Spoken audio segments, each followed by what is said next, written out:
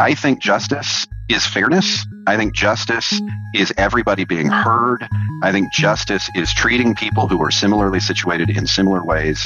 And I think justice is making right things that have gone wrong. Hello and welcome to See You in Court, the podcast that informs you about the Georgia civil justice system, what it means to you, and how it protects individual rights. This podcast is a collaboration between the Georgia Civil Justice Foundation and the Georgia Institute of Technology. Your hosts are Robin Fraser Clark and Lester Tate, who are both past presidents of the State Bar of Georgia and currently serve on the board of directors of the Georgia Civil Justice Foundation. And now this episode of See You in Court. Good morning, friends and lovers of the law, and welcome to See You in Court. I am Robin Fraser Clark, and with us today is our co-host, the distinguished Lester Tate. Lester, I'm wondering. How are you doing? I'm wondering what Lester Tate is distinguished, because certainly not this one. But I'm doing great, and it's great to be back recording another episode of our podcast. It's too hot for golf, and so all our listeners can pour them an old fashioned and plug in the podcast and enjoy a good hour with the law here. I purposefully use distinguished, and I have a little bit more to say about this later. But I use the word distinguished because Lester was recently named a distinguished leader by the Daily Report or Law.com. So congratulations, Lester, on that honor. I appreciate it. And since you mentioned bourbon in the form of an old fashioned, I wanted to let our listeners know that our friend Brian Hara, who wrote Bourbon Justice, he just posted that his book is going international, be internationally published. Wow. So we're happy about all the rest of the world learning about Kentucky bourbon. That's great. By the way, my son helped me. I've now got the 5 keys of Blade and Bow. So I'm going to be able to join the Blade and Bow 5 Keys Club. That was big news at the Tate House, you know. Oh, boy. Well, before we get too far off the rails, I just want to say we're so excited about having our guest today, who is presiding Justice Nels Peterson of the Supreme Court of Georgia. Justice Peterson, good morning or good afternoon, and welcome to the show. Thanks so much for having me. Welcome. Absolutely. Welcome. I want to tell our listeners a little bit about presiding Justice Peterson. He has an incredible, extraordinary history and biography, so I wanted to share that with everyone.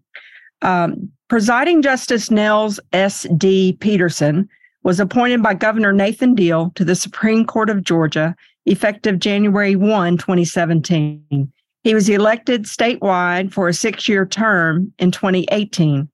He previously served as a judge of the Georgia Court of Appeals, to which he was appointed by Governor Deal effective January 1, 2016. Presiding Justice Peterson graduated from Kennesaw State University with a BS in political science and a minor in economics.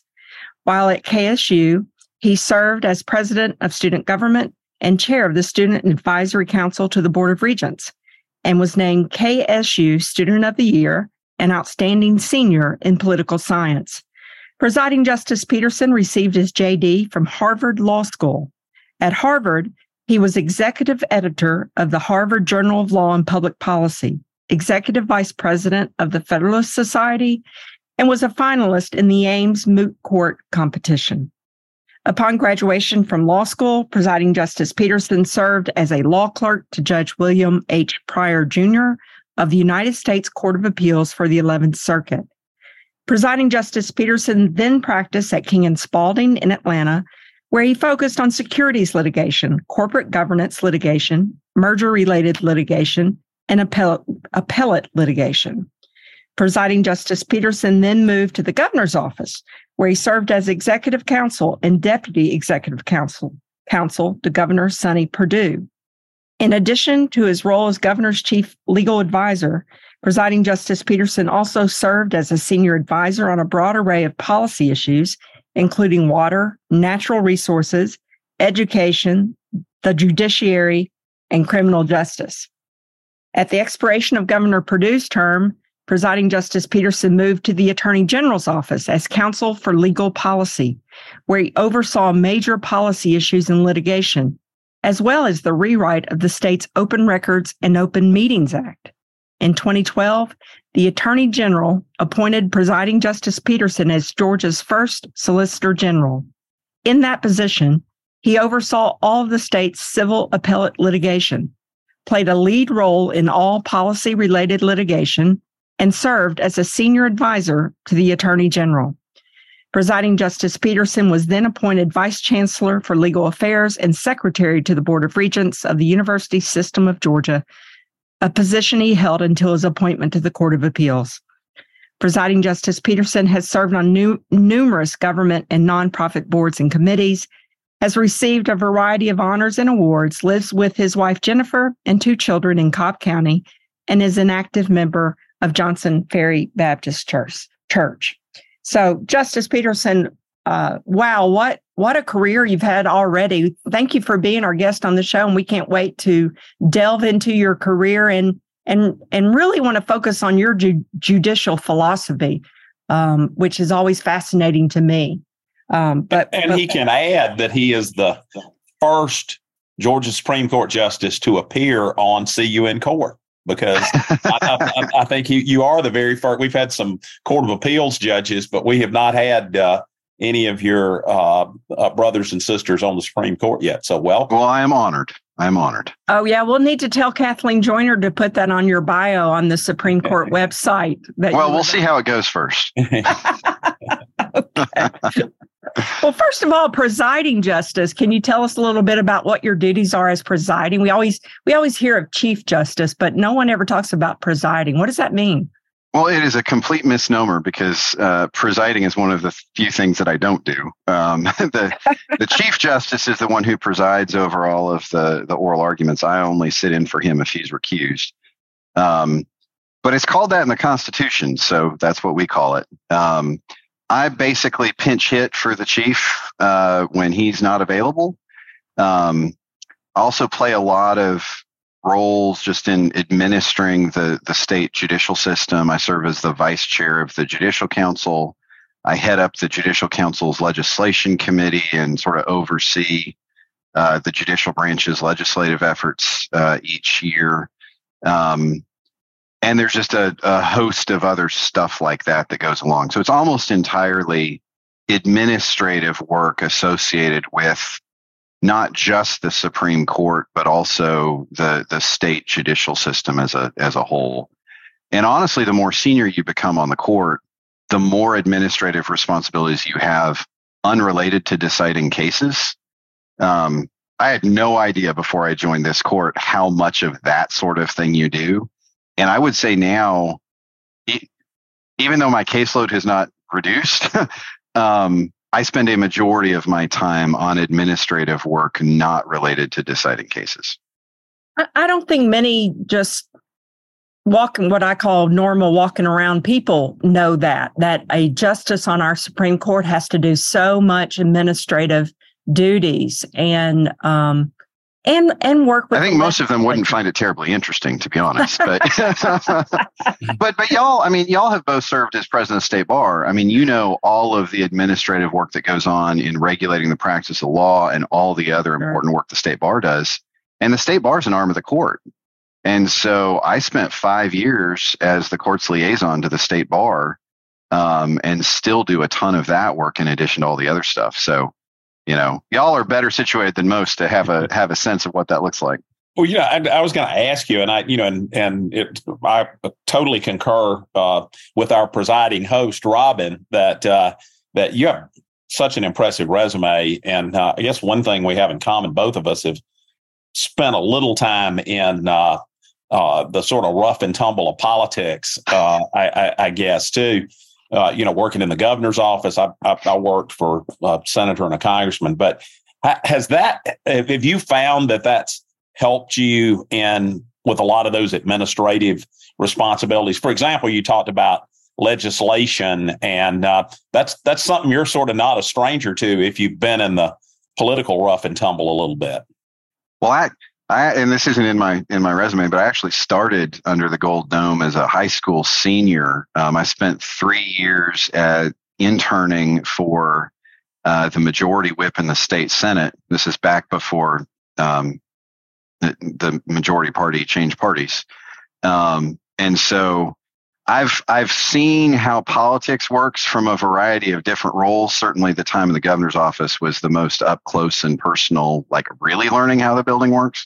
Mm-hmm. And I will say, I think that has certainly been very helpful, just in terms of understanding how state government really works as a branch of government. I mean, that's an important thing to understand. And I'm certainly not the first person, and not the only person now on the court who has experience over there. The Chief Justice had served in the state legislature.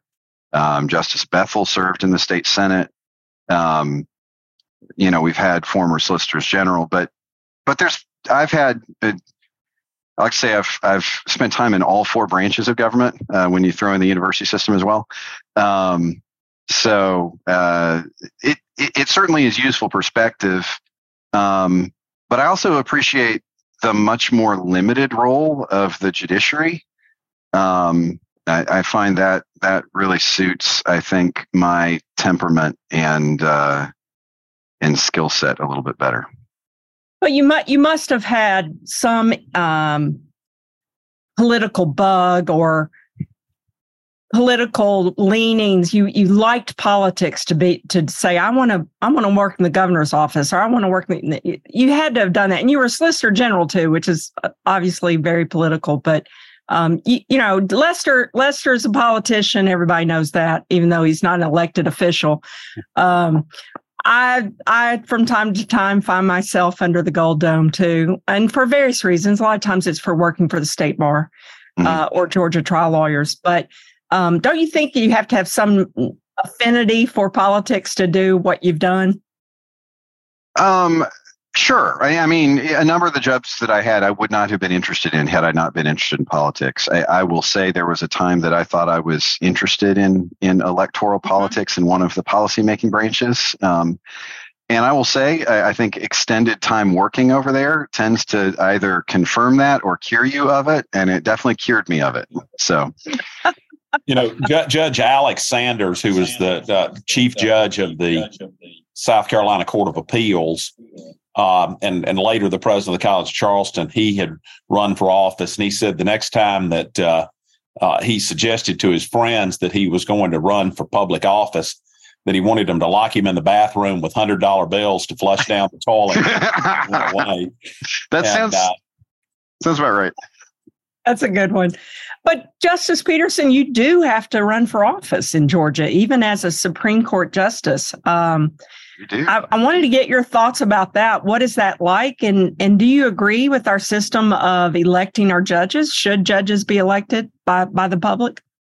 So I have 2 things to say about that. I think the first is the people have decided that they get to elect their judges. And I think as a judge administering the Constitution that they've decided to adopt, I don't really get to have, in one sense, I don't really get to have a view on that. Like, I have sort of an oath that requires me to obey them.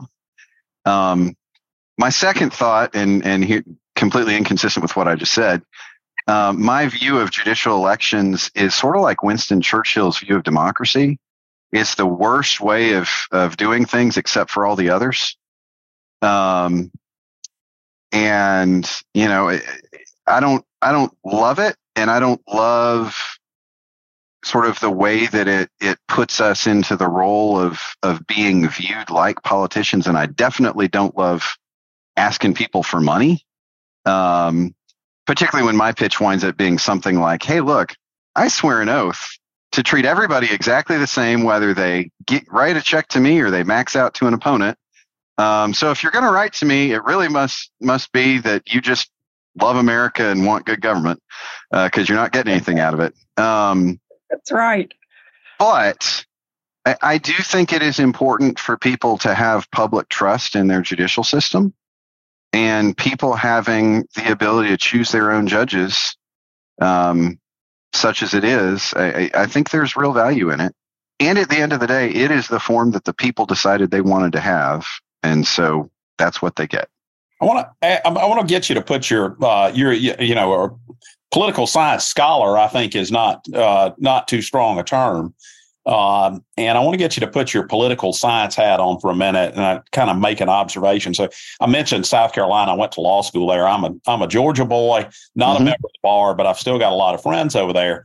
And when I went to law school over there, I was aghast that the judges in South Carolina are elected by the legislature.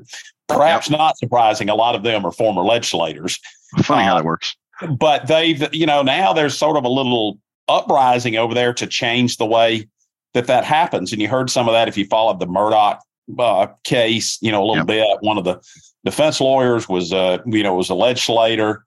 And if you look at places that just have popularly elected judges like Alabama, North Carolina, in North Carolina, they have partisan judicial races, and they threw out one party and the other party came in and they reversed an opinion that was about 24 hours old or something. I'm exaggerating, but it seems to me that it's fair to say in Georgia that we've had a pretty calm time, with judicial races.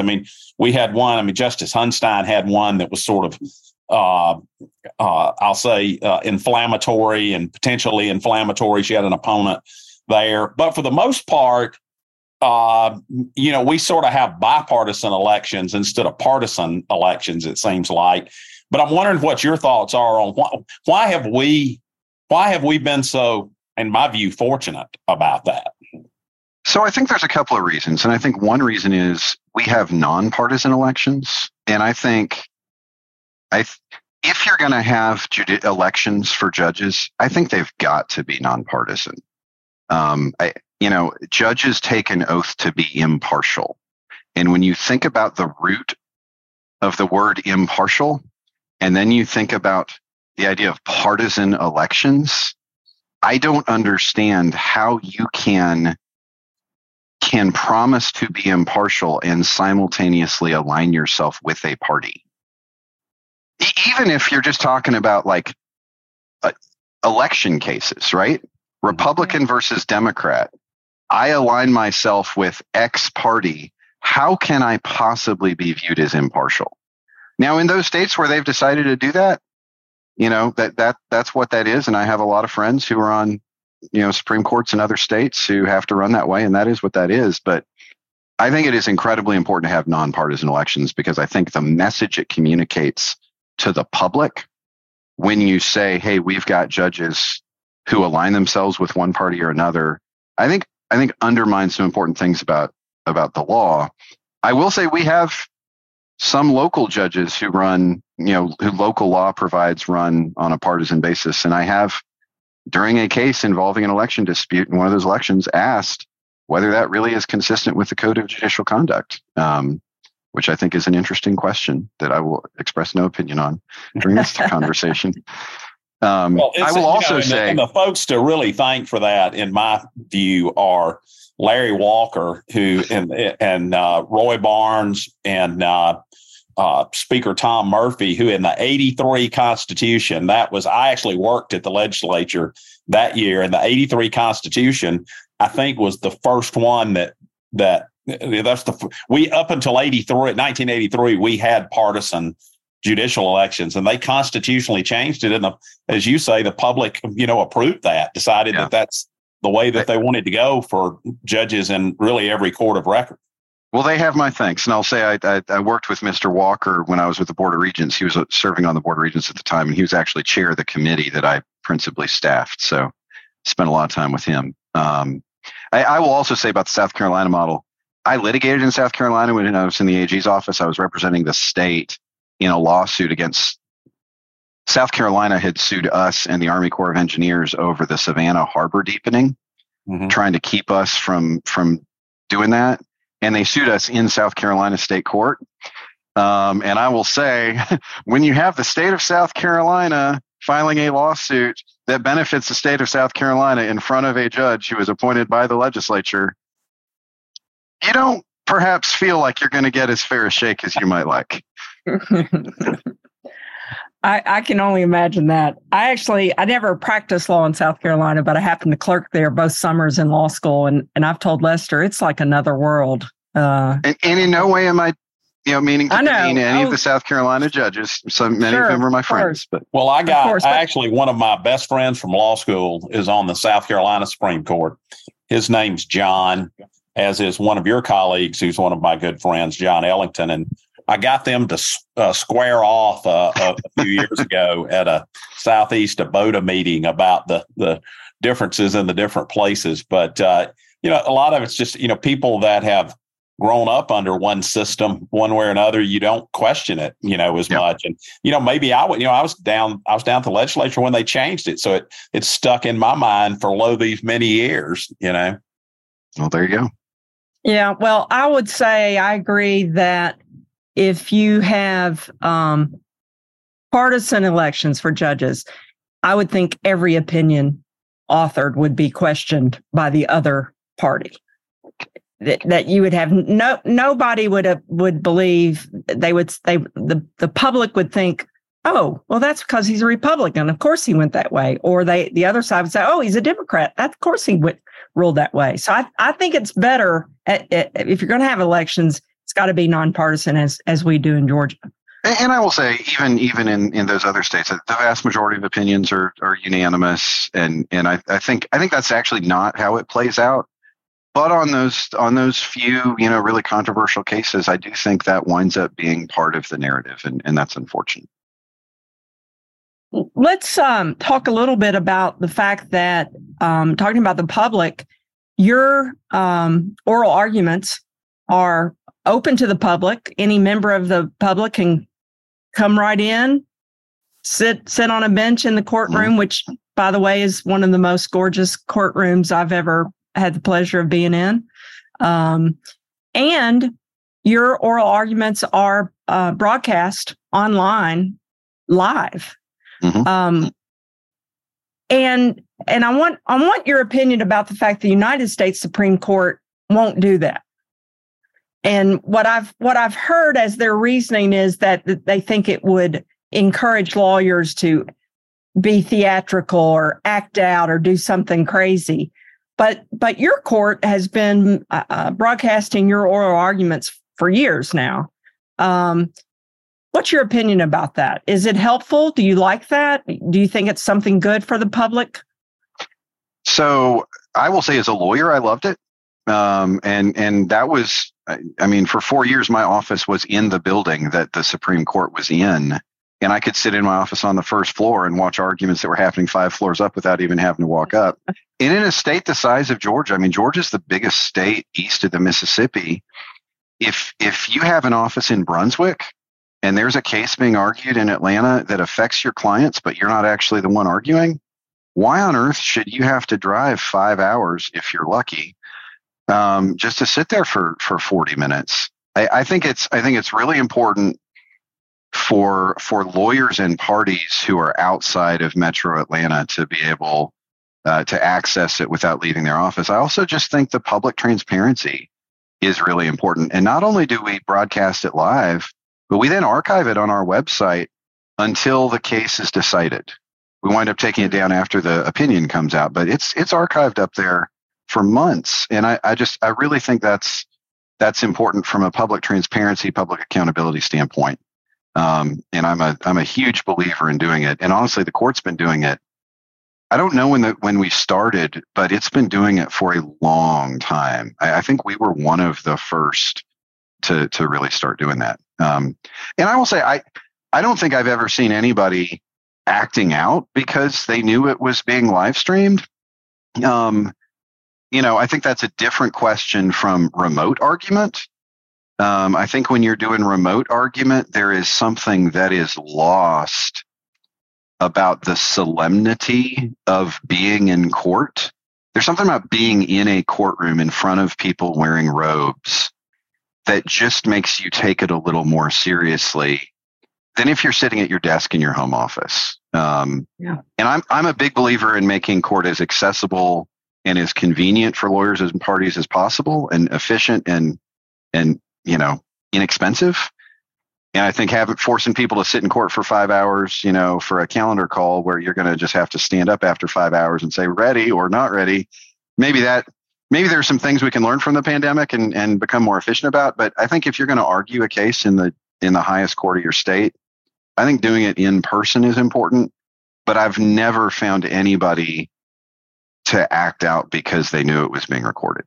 If the calendar call goes the way of the dinosaur as a result of the pandemic, it may have been worth it, in my view. It's the most absurd thing, to have to travel, 3 hours to tell the most often told of lawyer lies. I'm ready for trial. Yep. So ready when reached, ready as reached. Justice Peterson, what do you or any of your colleagues ever go back and re-listen to oral arguments or absolutely. Or watch them? You absolutely. Do?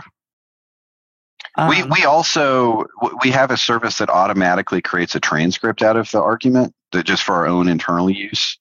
I don't even use that as much. I honestly, when we've had argument in a particularly significant or difficult case, I will usually go back and re-listen. Because part of the thing is the timing at which we have argument. We have a 2-term rule for the appellate courts in Georgia that the Constitution imposes. We have to decide all cases within 2 terms of court after they docket, which winds up being 6 to 8 months. But because of that, we're always focused on writing opinions that are in their last term, but we hold argument only in cases that are in their first term. And so we'll get ready for argument, we'll have argument, and then we'll put the absent, some emergency or extraordinary circumstance, we'll put the case aside for 3 months. And so by the time I'm ready to really start working on an opinion, I need to go back and refresh my memory if there's something about the argument that was particularly significant. I want to talk a little bit about your process, but since you brought that up about sometimes it may be 3 or 4 months after oral argument before you come back to a case, can you tell us whether after arguments adjourned, the justices go back into their chamber or antechamber? Do y'all do like a jury of 12 people? What do you think? All in favor, raise their hand. Do you do a quick vote? We do. We assign every case to a particular justice who will be responsible for authoring the opinion when it dockets. And so that justice is responsible for crafting a memo, kind of summarizing what the case is and what the arguments are, and circulating that to the court before argument. And then after argument, we'll sit in our robing room, and that justice will make a recommendation to the court. And then we'll take a vote. We call it a TD vote, a tentative decision vote. And the tentative is very strong, very important. But if I recommend, I think we should affirm this, and I don't have a majority of votes with me, I then have a couple of choices of what to do. I can say, well, I can see both sides, and if a majority thinks we should reverse, I'll go ahead and write it up that way. I can also say, I am really firmly on the affirm side, and I'm pretty sure I just did a lousy job of articulating why. And I am confident that once you read the deathless prose that I will write the opinion in, you will come around. We call that writing uphill. And when that's what we decide to do, we then kind of impose on ourselves an obligation to get that done quickly, so that there's plenty of time for the court to write up an opinion going the other way if I'm unsuccessful. Or I can say, I'm firmly on the affirm side. I don't think I'm going to be able to convince y'all. I'm going to let this go back on the wheel and I'll write a dissent. And then it'll either one of the folks in the majority can volunteer for it, or it'll just be randomly assigned if nobody volunteers. So one of the things that I have pushed some of our friends on the Court of Appeals about from time to time is the fact that they don't ever meet really to discuss the case. Now, they may stroll down the hallway, and of course, I haven't served on the Court of Appeals, but based upon they have an en banc courtroom, Lester. Come on. Yeah. Based on information and belief, and again, I'm popping back to South Carolina when they got a Court of Appeals. They would actually go out after oral argument, sort of like you're talking about, and take this tentative vote. And, for an advocate, particularly somebody like me and probably Robin, who are primarily trial advocates, although we do embarrass ourselves in the appellate courts from time to time. It seems to me that like the idea that you ought to actually meet and discuss what the hell just went on is a really good idea. And so you are sort of uniquely positioned about that because you served on the Court of Appeals. So you've been through their process, which I maintain is really one judge that gets another judge to sign, at least one other judge to sign off on it, and your process. So can you talk about the difference there a little bit? Well, I think there's a big difference between having 9 and having 3. And when you have to write an opinion for 9 people, there's really no way to do that without talking with them in advance. I think on the Court of Appeals, there is sort of more a cultural sense of, the assigned judge really does take lead and then, the other judges can tell them what they think, when they see something.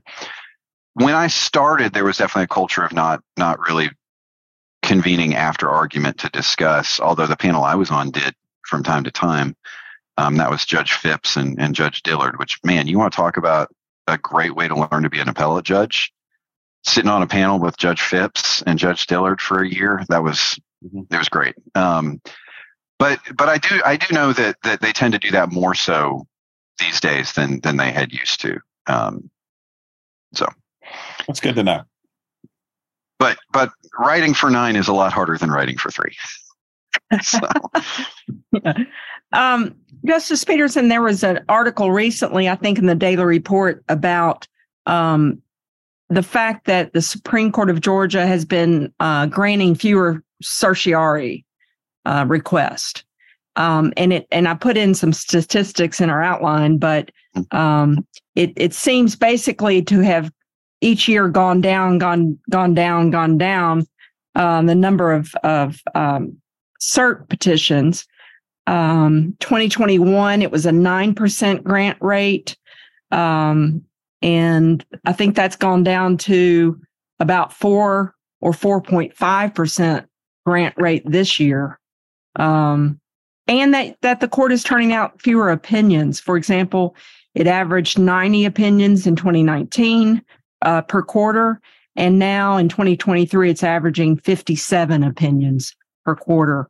Can you talk a little bit about, is there any sort of intentional part on the Supreme Court to say we're not going to grant as many requests for certiorari? Is there anything at play, like we've got to accept less, or is it just the way it is? So there's definitely not any sort of intentional thing. It's just kind of the luck of the draw. I will say our court historically writes more opinions than any other high court in the state or in the country by a wide margin. And part of that is the nature of our jurisdiction. We have direct appellate jurisdiction over all murder cases, and virtually no other court does. And certainly, I mean, I think California may do some of that, but they don't write opinions in those cases. So we, in terms of published opinions, we lead the nation by a wide margin. I will say, that this year, I think we've seen the grant rate sit more around 15%, at least through the partial year. And so it really is kind of just luck of the draw. I will say the case count, we only get cases after trial courts are done with them, and for certs after the Court of Appeals are also done with them. And y'all know, trial lawyers like y'all know better than I do, the effect that the pandemic had on the ability to get final decisions out of trial courts. And most of what we get is appeals from trials. Well, when you go for a while without having trials, you just have fewer appeals. And so I think the principal reason for the downturn in our published opinions is just kind of the lingering effect of the pandemic. And I think we're starting to see that uptick as trial courts are really working through their backlog. I will tell you, there's some real choke points in the ability for that throughput rate to increase.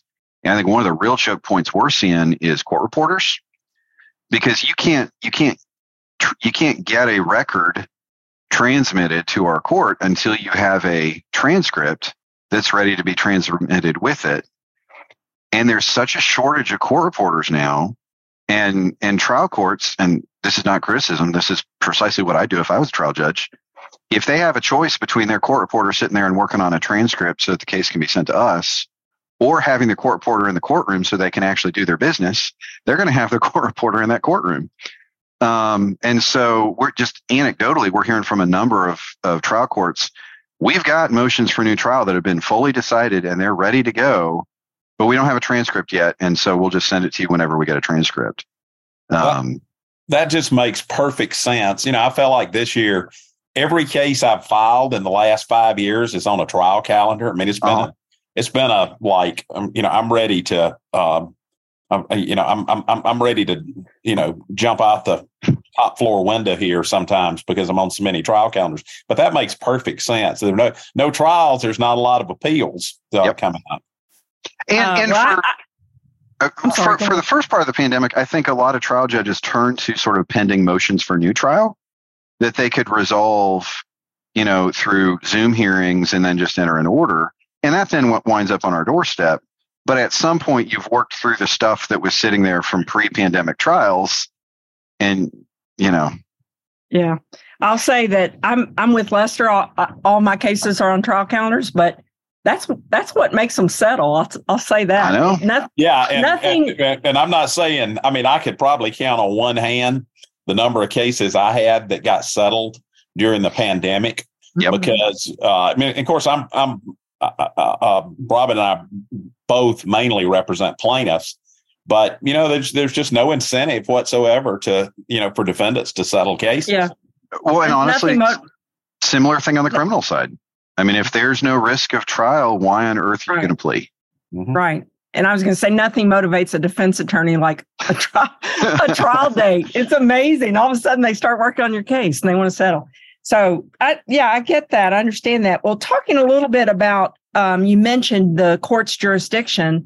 The Supreme Court of Georgia recently jettisoned off divorce cases, or I guess we call them domestic. Mm-hmm. Domestic cases? Jettisoned off that jurisdiction. So now the court has jurisdiction over major felonies. Just murder. Just murder. Okay. Murder, constitutional questions, election contests, habeas, and death penalty. Okay. That's our original jurisdiction. That is our direct appellate jurisdiction that bypasses the Court of Appeals, and then everything else is cert. And we'll throw in lawyer discipline cases, which I'm sure are your favorite. And judicial discipline and all that sort of stuff. Yep. Do you care to comment on what the state of lawyer discipline is? Should there be changes? Does it need work, or are you happy with it? So it's always a little awkward to talk too much about lawyer discipline because, every pending case is in the pipeline. It's going to come to us. And so you can't really talk about particular cases. And we're honestly usually the last people to get a sense of what patterns other people are seeing. So, if y'all are seeing something that I'm not seeing, I certainly welcome that feedback, whether it's on this or offline. I will say, I think the pandemic created a slowdown in some ways, but also some, things, a lot of things were able to be done remotely for those folks who wanted them to be done remotely. But we also, I felt like our judicial system, in my opinion, responded very well to the pandemic and kept things going. Of course, I was never going to try a case on Zoom. That was my bottom line. Yep. But except for a jury trial, everything else moved right along, including appellate arguments. So I thought the Georgia judicial system did a great job. And I'll say we spent an enormous amount of time. Chief Justice Harold Melton kind of convened a group of the five of us who were most senior to kind of work through all of the how are we going to manage through the pandemic stuff, and then convened a task force that was chaired by then Fulton Superior Court Judge Sean LaGrua. with stakeholder representation from all over the place. But, I will say the disciplinary process, I think it works pretty well. The State Bar's Office of General Counsel is essentially the prosecutors, and it's a full-time job for them. But apart from them, everybody else in the process before it comes to us is basically a volunteer. I mean, the amount of real public service that prominent, really busy Georgia lawyers do through the disciplinary process, whether on the state disciplinary board, the review board, or as a special master, there's an unbelievable amount of time by people who the special masters get paid like a tiny amount. Mm-hmm. And other than that, it's really just volunteer work for everybody. And we are, the public is so benefited by that high service and calling that the Georgia lawyers who are doing those jobs do.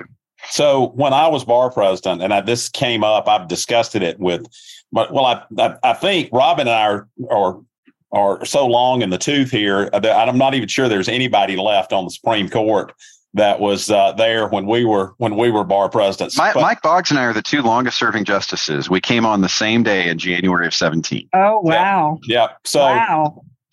So what I'm about, I feel like I'm about to box the witness in on cross-examination here, but it's not really you, Justice. This is what's been going on for a long time. And I can't tell you how much I appreciate everything you said and how much I believe it's true about the lawyer disciplinary system. It runs on volunteers, for the most part, and particularly these special masters. And so for a long time, the court, your predecessors on the court, we were looking for special masters, and the court would say, why can't y'all get more special masters? And I'd go talk to lawyers, and here's the answer I got. So I'm going to let you tell me what I should have told them. But they say, it's a prominent lawyer out there that maybe doesn't do bar discipline cases, doesn't have a conflict, whatever. And they say, look, I'm going to take that case and I'm going to listen to it and I'm going to give it my best shot. And then it's going to go up to the Supreme Court with my name on it. And we're going to get one of these opinions that tells what a lousy job I did as a special master. And the author of that opinion in the Supreme Court won't even put their name on it. They put it out as a per curiam opinion. Why would I sign up for that? Now that's what I heard. And, and I conveyed that because I felt like that's one of the things I love about you being on here and about our court. We can sit down and talk about things. Sure. And so, but that's the rap from, I will say, prominent lawyers about serving as special masters. Well, point one I would say is there are a lot of special masters who do a great job, and they work hard and they take it seriously to their own financial detriment. And if you work hard and you do a good job, generally speaking, you'll have worked hard and done a good job and you get affirmed. Every now and then we see things differently and we try to be nice about it. And every now and then we see something really go off the rails, and we also have an obligation to call that out too. And but I think it is very important for the members of our court to understand what goes into the process and who is doing what and the service that is involved.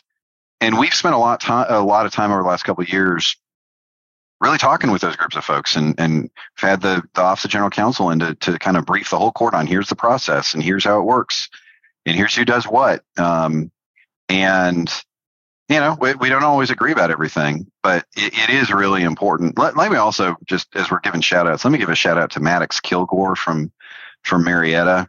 He serves as the coordinating special master, and the amount of just nonsense that he has to deal with that doesn't really squarely fit anywhere else. He does a great job. The Office of General Counsel does a great job, but Maddox does a great job, and it's not his day job. And so he has a real job on top of that. I would have been remiss if I didn't single that out.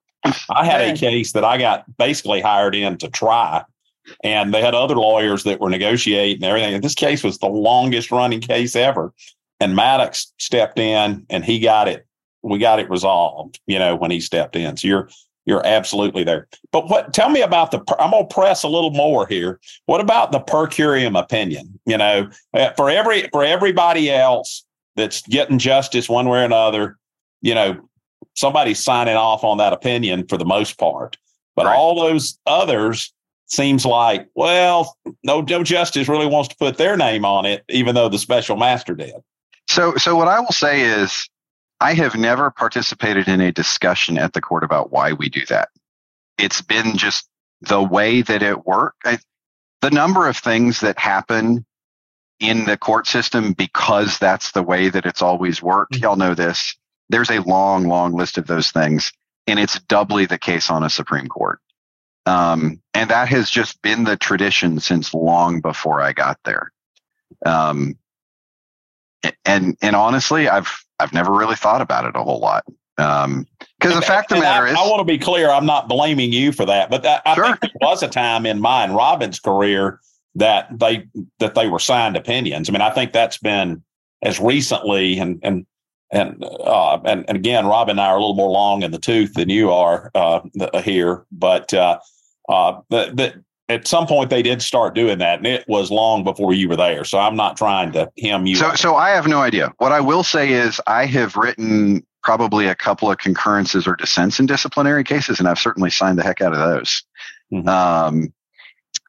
But also,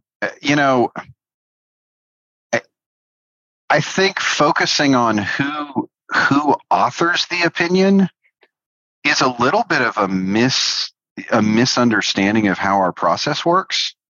If I join an opinion, whether or not somebody else wrote it, it's because I agree with what's in that opinion. And if somebody's concerned about what's in an opinion and it's an opinion I joined, then they can be concerned about me whether I authored it or not. Because when I join an opinion, I'm signing up for everything that's in it. And if there were part of it that you didn't agree with, you would probably write a special concurrence or something to point that out. Yes. Yeah.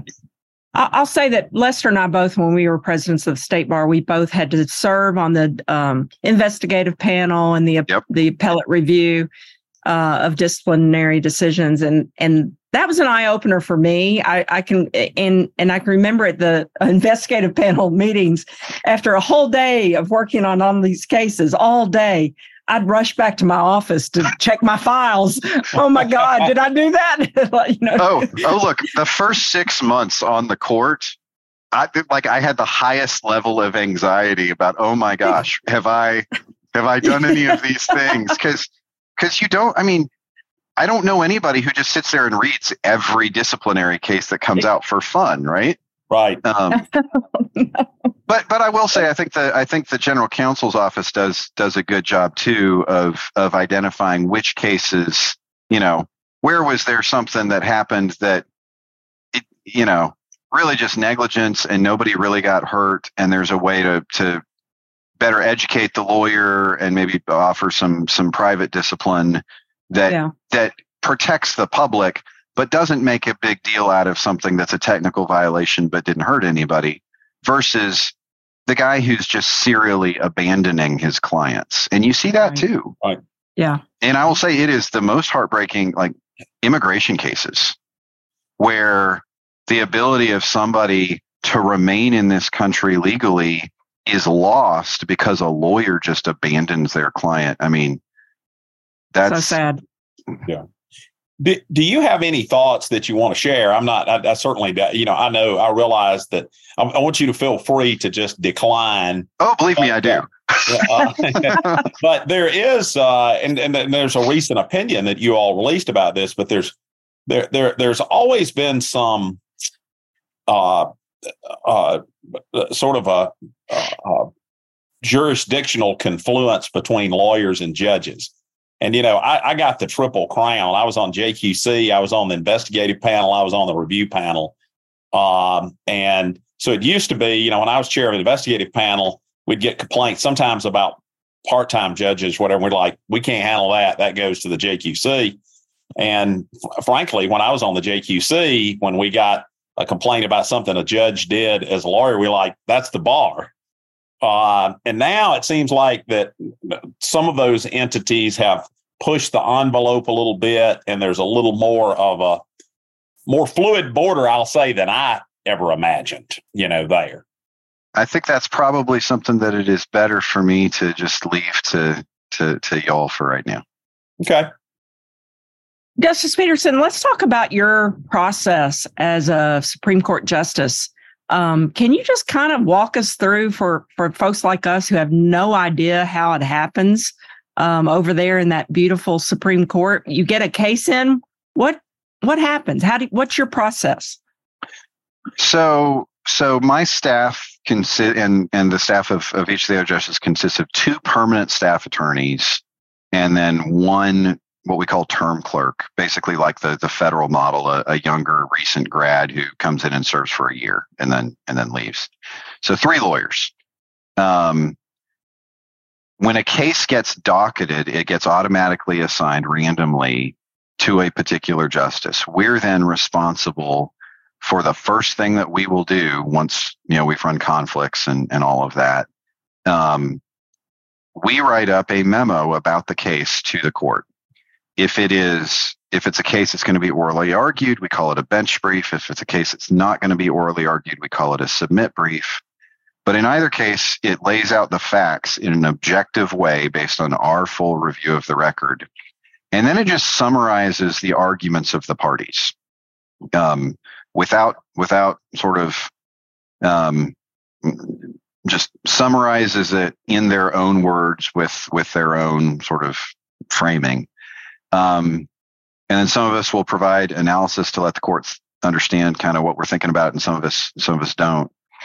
We then it will come to the time for a TD vote, which I had talked about before. If it's orally argued, that time is immediately after argument in the roving room, after argument. If it's not orally argued, it comes during what we meet every 2 weeks as a full court in what we call a bank meeting. It's usually on Thursdays at 9:30. And it'll go for about 4 hours.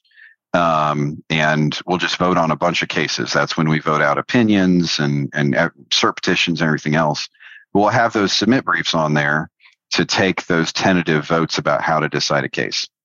Once I get that TD vote, now I honestly, if I have enough time and I'm far enough ahead on my caseload, I'll start to write up the case consistent with how I think I'm going to recommend before I get that TD, just to see if it writes, because there are some cases where I think I know how this is going to go, but until I really try to write it up, I'm not going to be certain that it works. And so I try to do that before the TD vote. But if not, then definitely after, I'll start working on the opinion.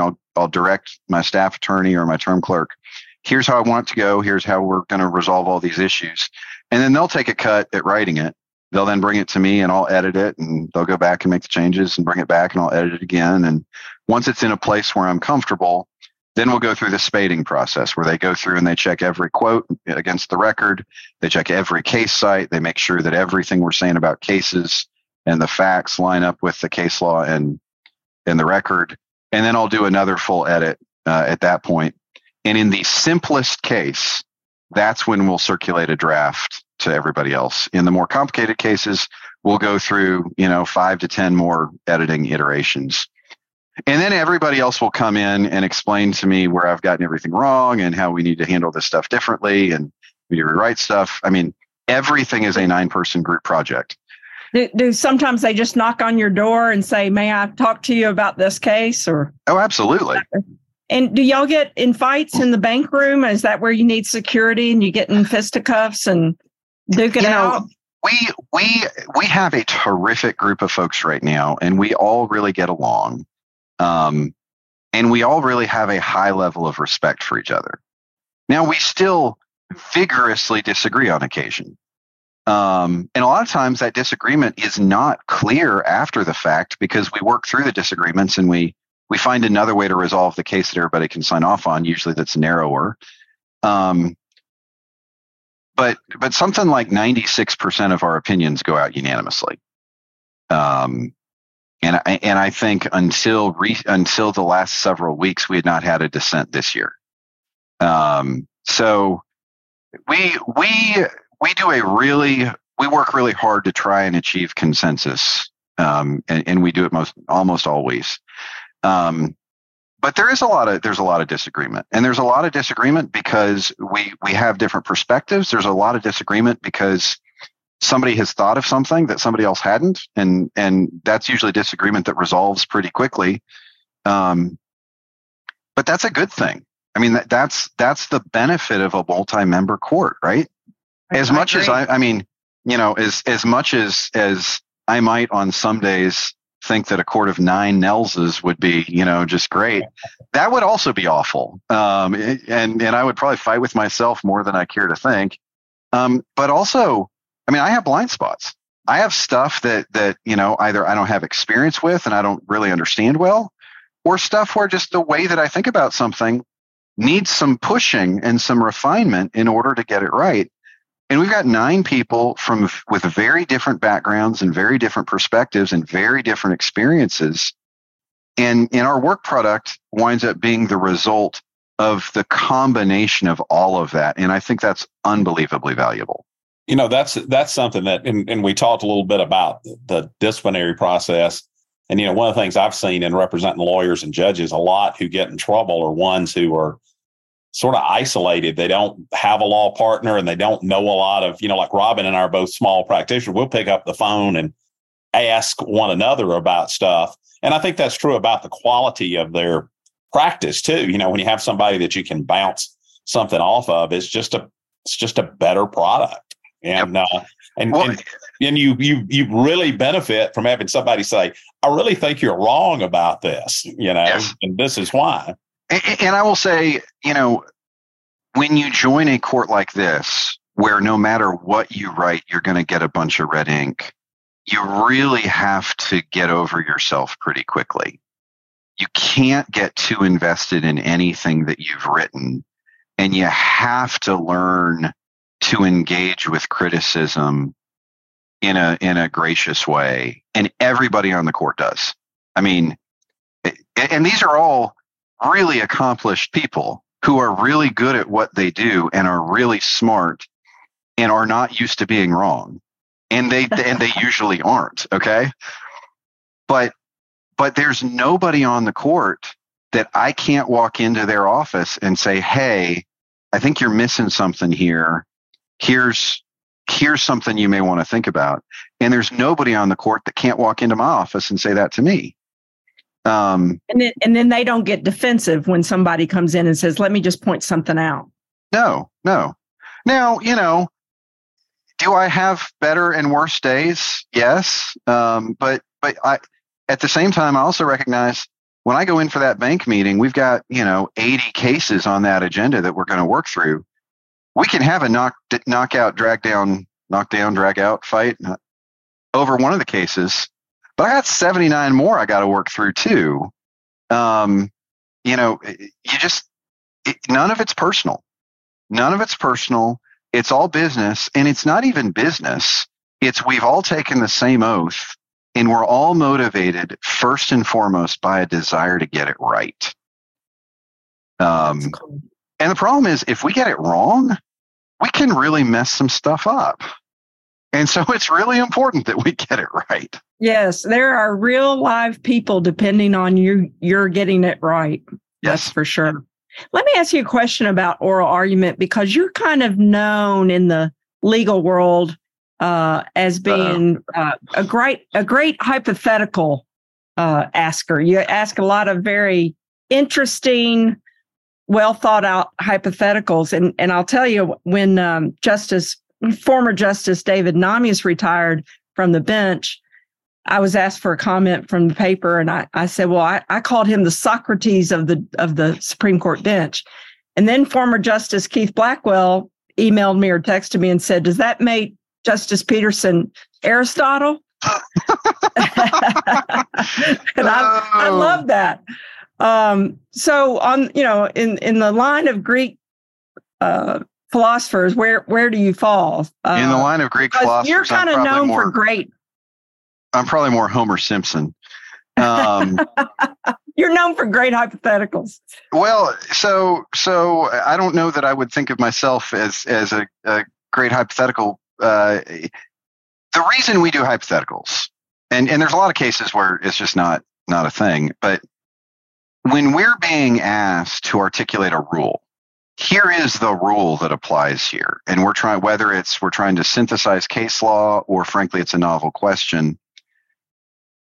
We want to decide the case before us correctly, but we also want to articulate a rule that doesn't break stuff in other cases. And the parties in the case before us, all they care about, generally speaking, is winning, is doing the best they can for their client. And while I care about getting their case right, I also care about what the rule that we articulate, what that does in other cases. And so the reason we ask hypotheticals is to try and figure out, okay, how is this going to apply when we have different facts? And the most common response you'll get, particularly from people who haven't done a whole lot of appellate advocacy, is, well, Judge, that's not this case. To which my response is almost always, counsel, I know that's not this case. That's why I asked about other facts. I'm trying to figure out about how your argument will apply outside of this case. So amongst the storied Greeks, I want to be more Ciceroian, and the trial lawyers. We think we can persuade people, and of course, I'm sure trial lawyers come down there to. Robin and I have argued a lot of appellate cases, even though we mainly do trial work, and I'm sure it shows when you compare us to people who do that all the time. But I'm curious, do you ever find yourself persuaded by advocacy? And by that, I mean, as opposed to just, the issue, some light. I mean, obviously the issues are at the heart of it. But, I feel like, and I'll just tell you, I think and I think it may prove to be the death of the U.S. Supreme Court as we know it, because at one time they had days of oral argument where they discussed that and had the kind of discussion I suspect you all have in these TD vote type things. And now you seem to know where virtually every justice except one on the U.S. Supreme Court, and sometimes not even that one, may line up. So, you're sort of casting pearls before swine there if you're thinking you're gonna convince somebody. And I don't feel that way about the state appellate courts, at least that I've appeared in. But have you been swayed by advocacy? Sure. Would you like to elaborate on that? So I think a useful way to think about it is our difference in process from the 11th Circuit. So when I clerked on the 11th Circuit, leading up to oral argument, we would spend a couple months preparing. And the law clerk would write a memo for the judge, in great detail, going through all the legal arguments, doing all their own original research, and basically saying, here's the way we think the case should come out. And so I don't know that I ever really saw an oral argument change the outcome because of the amount of research that had already been done.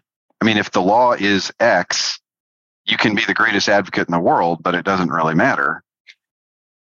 We, on the other hand, don't have that amount of lead time to focus on cases because remember, the two-term rule, we're under the gun to get all of these opinions out that are this term opinions. And the oral argument is in a case that's for next term. And so the amount of prep time that I will do for cases that are not assigned to me, I'll probably spend 2 or 3 days, which is very different from 2 months. Now, I'll have read all the cases and I'll have read the briefs and I'll understand the arguments and I'll have read the key parts of the record. But I will not have spent the amount of really quality time thinking through all of the permutations of a potential, resolution to the case in the normal case. And so there's stuff that can happen during an oral argument that can really change my thinking about a case.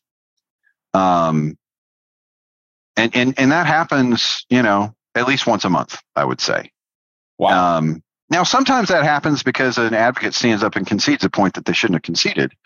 Now, I will say one of the things I most respect about a real professional advocate is when they concede a point they should concede. don't stand up there and waste my time arguing a bunch of things that the record does not support and the case law does not support. That's just a waste of everybody's time. But there are some very good advocates that have done a really good job of explaining, particularly in cases where maybe it's a case involving an issue about an industry that we don't really understand that well. And sort of a judge, here's how this is going to apply in the real world. Here's what this means in this big space that you just don't have a lot of insight into. That kind of thing, that can be enormously helpful. So, yeah, there are very few cases where we go in. I mean, there are a lot of cases, especially criminal cases, where the law is pretty cut and dried, and you have a pretty good sense going in who's going to win. But there's very few cert cases, for example, where I go in knowing for certain how I'm going to rule. I think when you mention if it's a large industry and you don't know how it works because you've never been in that plant or that space before, that does it help put it in context for you that this ruling may affect all of this industry? So it can. You consider context, I guess, is what I'm asking. So I think context is certainly important. I mean, if the law is X, then the law is X, and that is what that is. I think it's more, it more goes to an issue of how broadly do you write something? And we have to decide the question that's before us, but we don't want to accidentally break something by writing it in a way that appears to decide more than we have to. And if you don't understand the context in which you're writing, it can be harder to calibrate that right. Sure. Okay. Yeah, just listening to you talk about it, the amount of time you have to spend thinking about unintended consequences is I hadn't thought of that as much. I mean, obviously I probably think about it more than people that don't practice law, but I really hadn't thought about it that much. Well, and particularly, I mean, when we're doing state constitutional work, if we mess that up or we get it wrong, the only way to fix it other than a later case where we reverse ourselves is a constitutional amendment. I mean, that's kind of a big deal. And so pretty hard. We try really hard to get stuff right and to get stuff, appropriately narrow. Justice Peterson, sometimes judges and justices are labeled with a particular judicial philosophy. So-and-so is known as a strict constructionist. So-and-so is known as an originalist. I don't even know what all the terms are, but do you have a particular judicial philosophy that if somebody had to label you, they would say, Justice Peterson is this? I think most labels are probably both over and under inclusive simultaneously. But I think it is fair to say that my understanding of the way to interpret legal text is that the meaning of legal text is fixed at the time that it's adopted, and that it's understood according to the text and according to the meaning that text had at the time it was adopted. It doesn't change over time absent intervention by sort of the drafting authority. The legislature, if it's a statute, the agency, if it's a regulation, et cetera. Whether that fits best in sort of the school of originalism or textualism, I think there's a lot of overlap between textualism and originalism. I hate the term strict constructionist because I don't think you ought to be strict. I think you ought to be fair and accurate. But that would be probably the way I would articulate my approach to interpreting legal text. In what about in the situation where you're interpreting a statute and you say what was meant by the words they used at the time it was enacted, but then we have modern science that advances. We have obviously it's a different world than it was when many of our statutes were written and enacted. Like now everyone has an iPhone with all of their information on it, or we're on Zoom. none of these things were anticipated, I think, when a lot of statutes were written. And so what do you do when you say, well, it's got to be what was intended when it was written, but none of these things existed? So there are different schools of originalism, and one school of originalism is original intent originalism. And I think that's a harder question for those folks to answer. I'm more of an original meaning originalist, which is we focus on what the words meant at the time they were adopted. And usually that meaning applies a principle. And then we figure out how that principle applies to different facts and to different situation and to different technology. Now, sometimes the nature of the principle that's articulated in a statute simply just doesn't have an intelligible application in later developments. The legislature meets every year, and they can go in and they can change that. And legislation tends to be more narrower and more precise and more kind of tailored.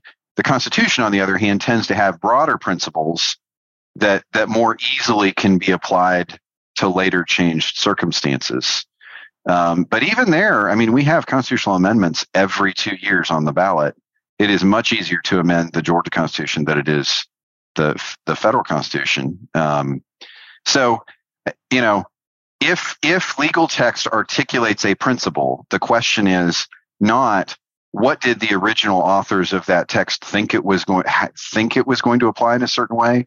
It's what is the intelligible principle that those words sort of provide, and then how do I apply that to later changed circumstances? Do you think? I'm sorry. Go ahead.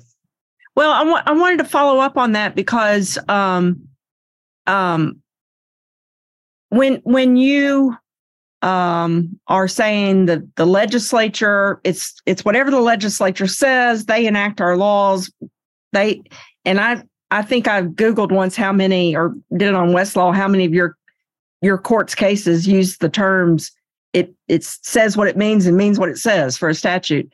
When you defer to the legislature and their words and their meaning in a situation, do you ever feel like the court relinquishes too much of its power, voluntarily gives up power by saying, well, it's whatever the legislature says?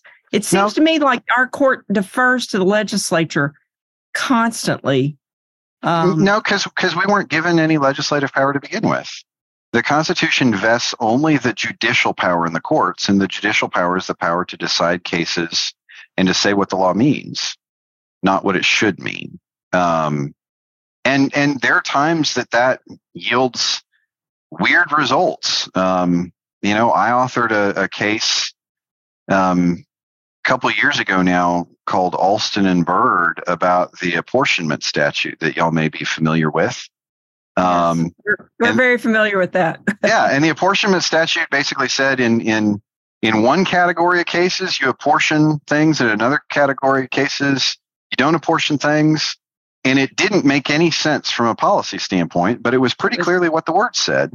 More than one defendant. More than one, in cases involving more than one defendant.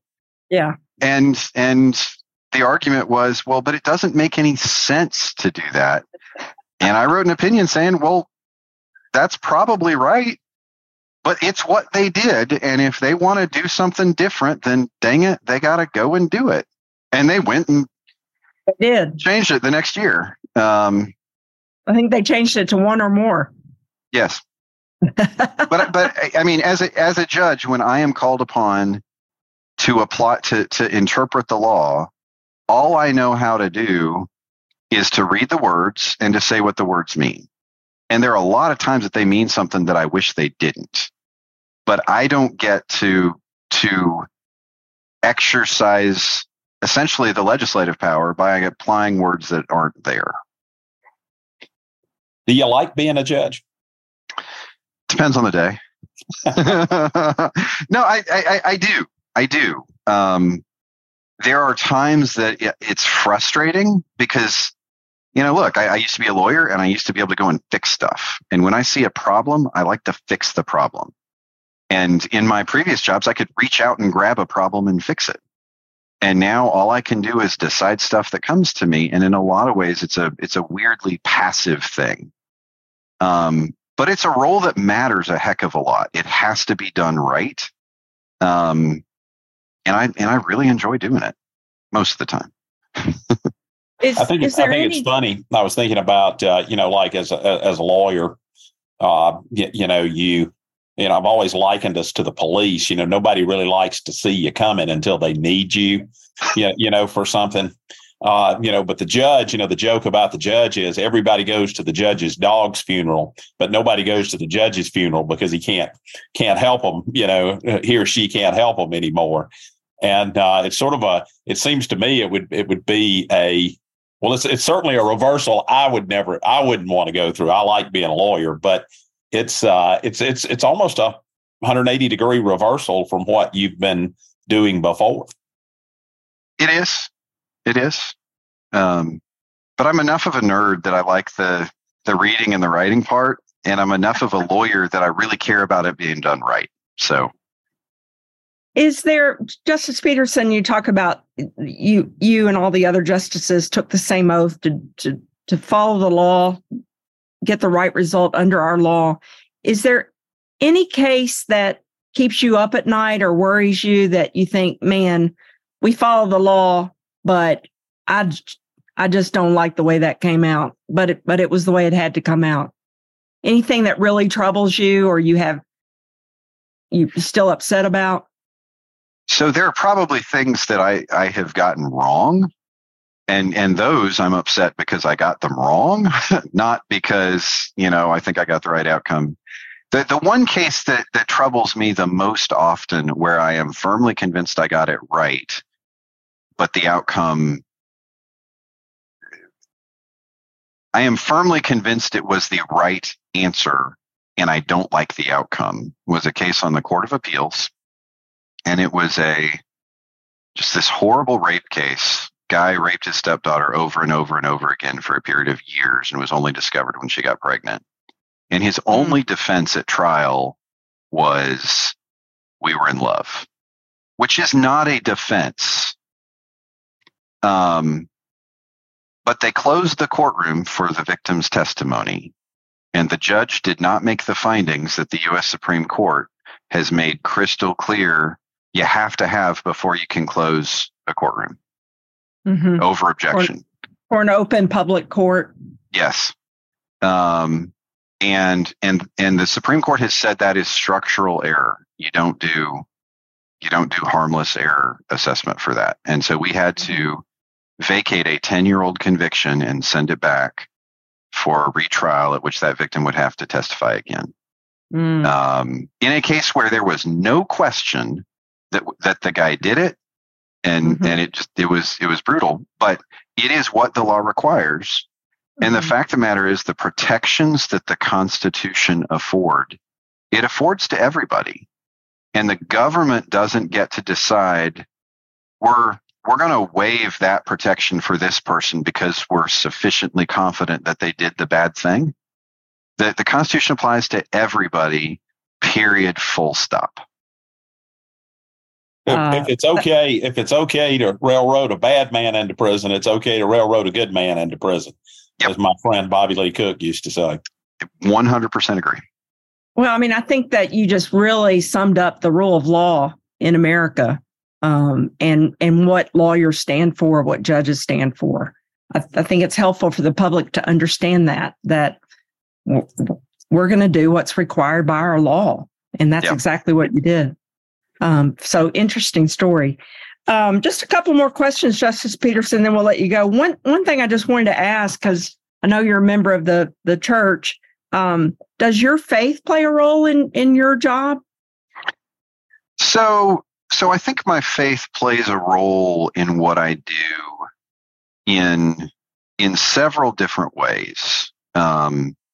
What it doesn't do is it doesn't affect the outcome of any cases, because at the end of the day, I take an oath to apply the law as it exists, and what faith you're of or no faith at all doesn't have any effect on what the law means. But this is something I've spent a fair bit of time thinking about, and I talk with other Christian lawyers and law students from time to time about at least how I think about that. And I'll say this is informed in part by the judge that I clerked for. He wrote a law review article about kind of his view of how his faith kind of informed his work. And so 4 of these 5 points I kind of cribbed from him, and I added my 5th one. The first is, an oath is a promise to God. It's not just a solemn promise in a governmental setting. It is a promise I understand myself to be making to God. And so it puts even more weight on the duty. My duty to comply with the oath is not merely a moral and legal duty. It is also a religious duty. The second is, my understanding of my faith is that we're all called to obey the law. We're all called to obey the law, and that as judges, we're called to obey the law too. That's one of the first rules in the Code of Judicial Conduct, and so that kind of just reinforces an obligation that I already have. Number 3, I would say, is an obligation to work hard, and a strong work ethic. Giving the taxpayers a full day's work for a full day's pay is not merely a moral and legal obligation. It is also a religious obligation. And then finally, it's a responsibility to be honest, to work honestly, to tell the truth about what I do. And so those are 4 points that Judge Pryor had always made, and they really resonated with me. There's a 5th point, and I don't want to mean to suggest he doesn't hold this either, but it wasn't in his article, that has always been important to me, and that is, in my faith, we understand that every person is made in the image of God, and the theological term for that is the imago Dei. My wife always makes fun of me when I start trying to talk Latin. I always mispronounce it. But it's basically the idea that every person has inherent worth and dignity, and has a right to be treated with that inherent worth and dignity, no matter what they've done, no matter what they come from, no matter who they are. And that, the law imposes that to some extent. It's the principle of the Declaration of Independence. All people are created equal. It's the Equal Protection Clause. But my Christian faith also teaches me those people, every single person bears that image of God on them in a meaningful way, which means when I treat them in a certain way, I'm reflecting what I think about God. And so it just enhances my obligation to treat everyone I come into contact with inherent dignity and respect. I don't do it as consistently as I should, but it is absolutely a goal that I understand my faith to impose on me. That's great. That's a great analogy. I've heard many pastors say, I'll stand on level ground before the cross, and you will hear that, Atticus Finch is the courts of the great levelers. So it's really sort of the same idea, and it's in other faiths as well, not just the Christian faith. Absolutely. I love that. I love the way you summed that up, and it shows how important that is to you. And we've had many other judges tell us that very similar things, whatever their religion is, how important it is. Justice Peterson, we want to wrap up, as we do with every guest, to ask you, how do you define justice? So I have a couple of answers to that.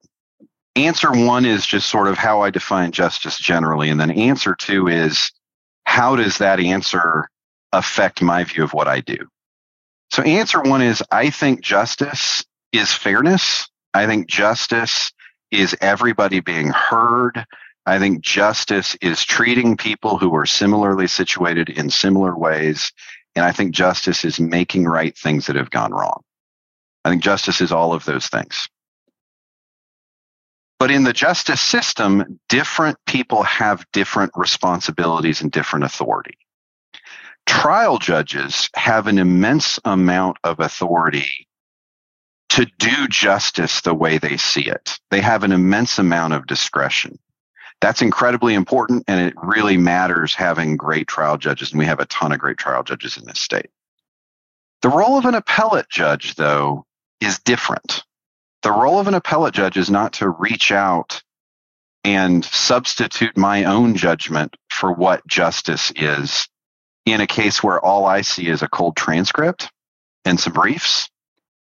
And so I think that an appellate judge best serves that understanding of justice when the appellate judge stays in their lane and just determines whether what the trial judge did was legally permissible. If the trial judge was acting within the trial judge's authority, I don't think I get to substitute my own judgment for a just outcome for theirs. And that may often leave me feeling unsatisfied. And if at some point that feeling of dissatisfaction grows strong enough, then I have an obligation to ask the governor if he's got an open trial judge appointment to give me and give up the role that I've promised to fulfill on the appellate court. You need to come back and practice law with me and Robin. That's the answer there. Then you can fight for it every day. I think that's a wonderful definition of justice. I love to hear your thoughts about it, and that plus your how faith informs your job. I think it helps us to know that you understand there's a real live person behind every case name. Absolutely. That's the main thing for us, is that you understand that. And it definitely helps us with our clients. But I love your definition of justice. What a great episode. This is going to be one of our best ones here, Justice. We need to do a part 2, Justice Peterson. Anytime. I'll come and talk to you about sovereign immunity and state constitutional interpretation and just nerd out on all the legal stuff. Oh, my goodness. Well, we appreciate you and appreciate your ability and willingness to respond to, well, we think they're hard questions. You may not, but we've tried to ask you about a lot of different things, and just really appreciate your answers and your service on the court. Well, I've really enjoyed this. I really appreciate y'all. I've enjoyed listening to previous episodes of your show. And I really appreciate being asked. Thank you so much for giving me this opportunity.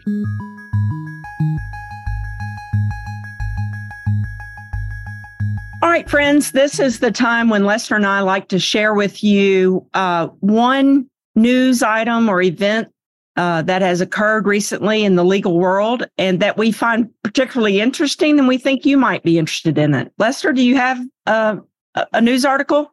I do have a news article, but it's not so much the news article that I'm using it for, except for something that it brought to my attention that I thought was unusual and worth sort of consideration by our listening audience. You may know that the actor Kevin Spacey has been on trial in the United Kingdom over a sex abuse case that was some years ago. And the article, you can look at a lot of articles. I'm looking at one which is in The Guardian, where Kevin Spacey, during his testimony, says, "I lost everything over sex abuse claims." I want to emphasize I'm not trying to say he's guilty or not guilty in any of this. But as I read this article, I found out that he was a manager of a theater in London, or a producer at a theater in London in like 2001, and that much of this happened well over 10 years ago. And that these victims have come forward and made these allegations, and that's what the trial was about. And it shocked me when I read it, because I thought in the United States, unless these victims were minors, and I don't believe that they were, this would be barred by the statute of limitations. And so I inquired with some of my friends who have British credentials, and I found out that any indictable offense in the United Kingdom does not have a statute of limitation. Wow. And it really sort of just blows my mind, a little bit, because we don't have a statute of limitation. Just for our readers who are not lawyers or maybe not criminal practitioners, we don't have a statute of limitation on murder, but for everything else, we have a statute of limitation. And so they are trying this case. And again, I want to say I'm not saying he's guilty or not guilty. But the allegations go back to the mid 2000s, and it's just fascinating to me that they do not have a statute of limitations, and that there are people who can come forward and make allegations, and a person can be indicted for crimes in the United Kingdom, because we think of their judicial system as being very similar to ours in so many respects. And then you're hauled into court for that. So it's an interesting case to watch. And they do not have televised trials there like we do, so we won't get the Johnny Depp, Amber Heard type observation for that. But I just thought it was fascinating, and it was worth mentioning to our readers. And think about, if you're the criminal defendant, all the evidence you may have lost to be able to prove you didn't do it. You're innocent. Well, right. Who can go back 10 years? I think it would violate the speedy trial rule, the constitutional. Criminal defense lawyers talk about this. In Georgia, there's a statutory speedy trial statute. There's a statute in the federal system too, but then there's what they call the constitutional speedy. And to require somebody to go back and pull up evidence from that long ago would undoubtedly be difficult to do. So it's fascinating to me. It really is. My interesting news article, it takes place in Canada. So you had one in England, and I've got Canada, our brethren in Canada. And the title of the article is Canadian Court Rules a Thumbs Up, and has a picture of a thumbs up emoji as a contract agreement. And here in this case, a farmer in Saskatchewan had agreed to sell 87 metric tons of flax to a grain buyer, and the buyer signed the contract and texted a photo of it to the farmer, and then that farmer responded with a text of a thumbs up emoji. No words, but just thumbs up. And the question is that thumbs up emoji, does that make a deal? And the court ruled yes, they had a binding contract because this farmer sent a thumbs up emoji. Now, I don't know if we've had any case. I did look into Georgia cases, and the word emoji appears in about 80 cases already. Wow. I'm shocked by that. Usually in the context of a witness testifying, often in a criminal case, they use the text messages, or there are emojis in a lot of cases. But I didn't find any case that says an emoji can make a binding contract. We may have it coming to a Georgia court soon. I don't know. But I think I don't typically use a lot of emojis.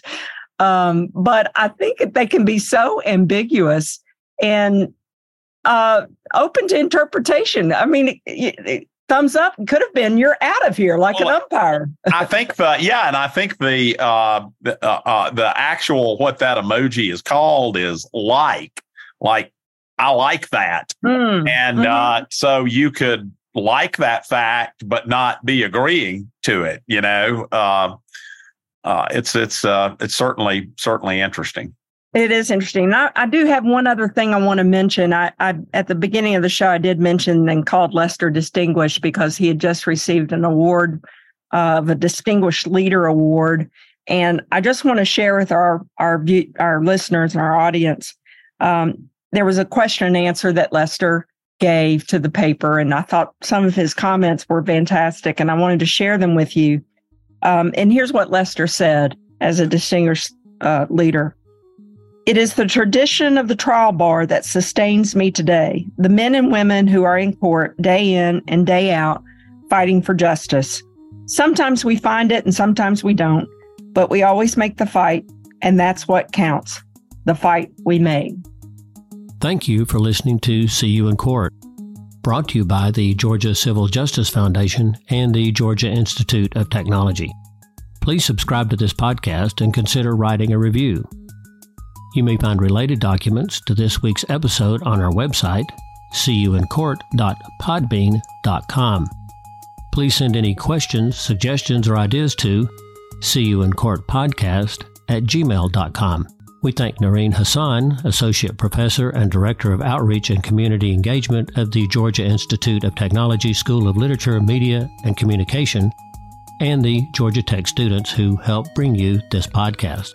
I'm Fred Smith, Executive Director of the Georgia Civil Justice Foundation. You may learn more about the foundation at fairplay.org. On behalf of Robin Fraser Clark and Lester Tate, until our next episode, we'll see you in court.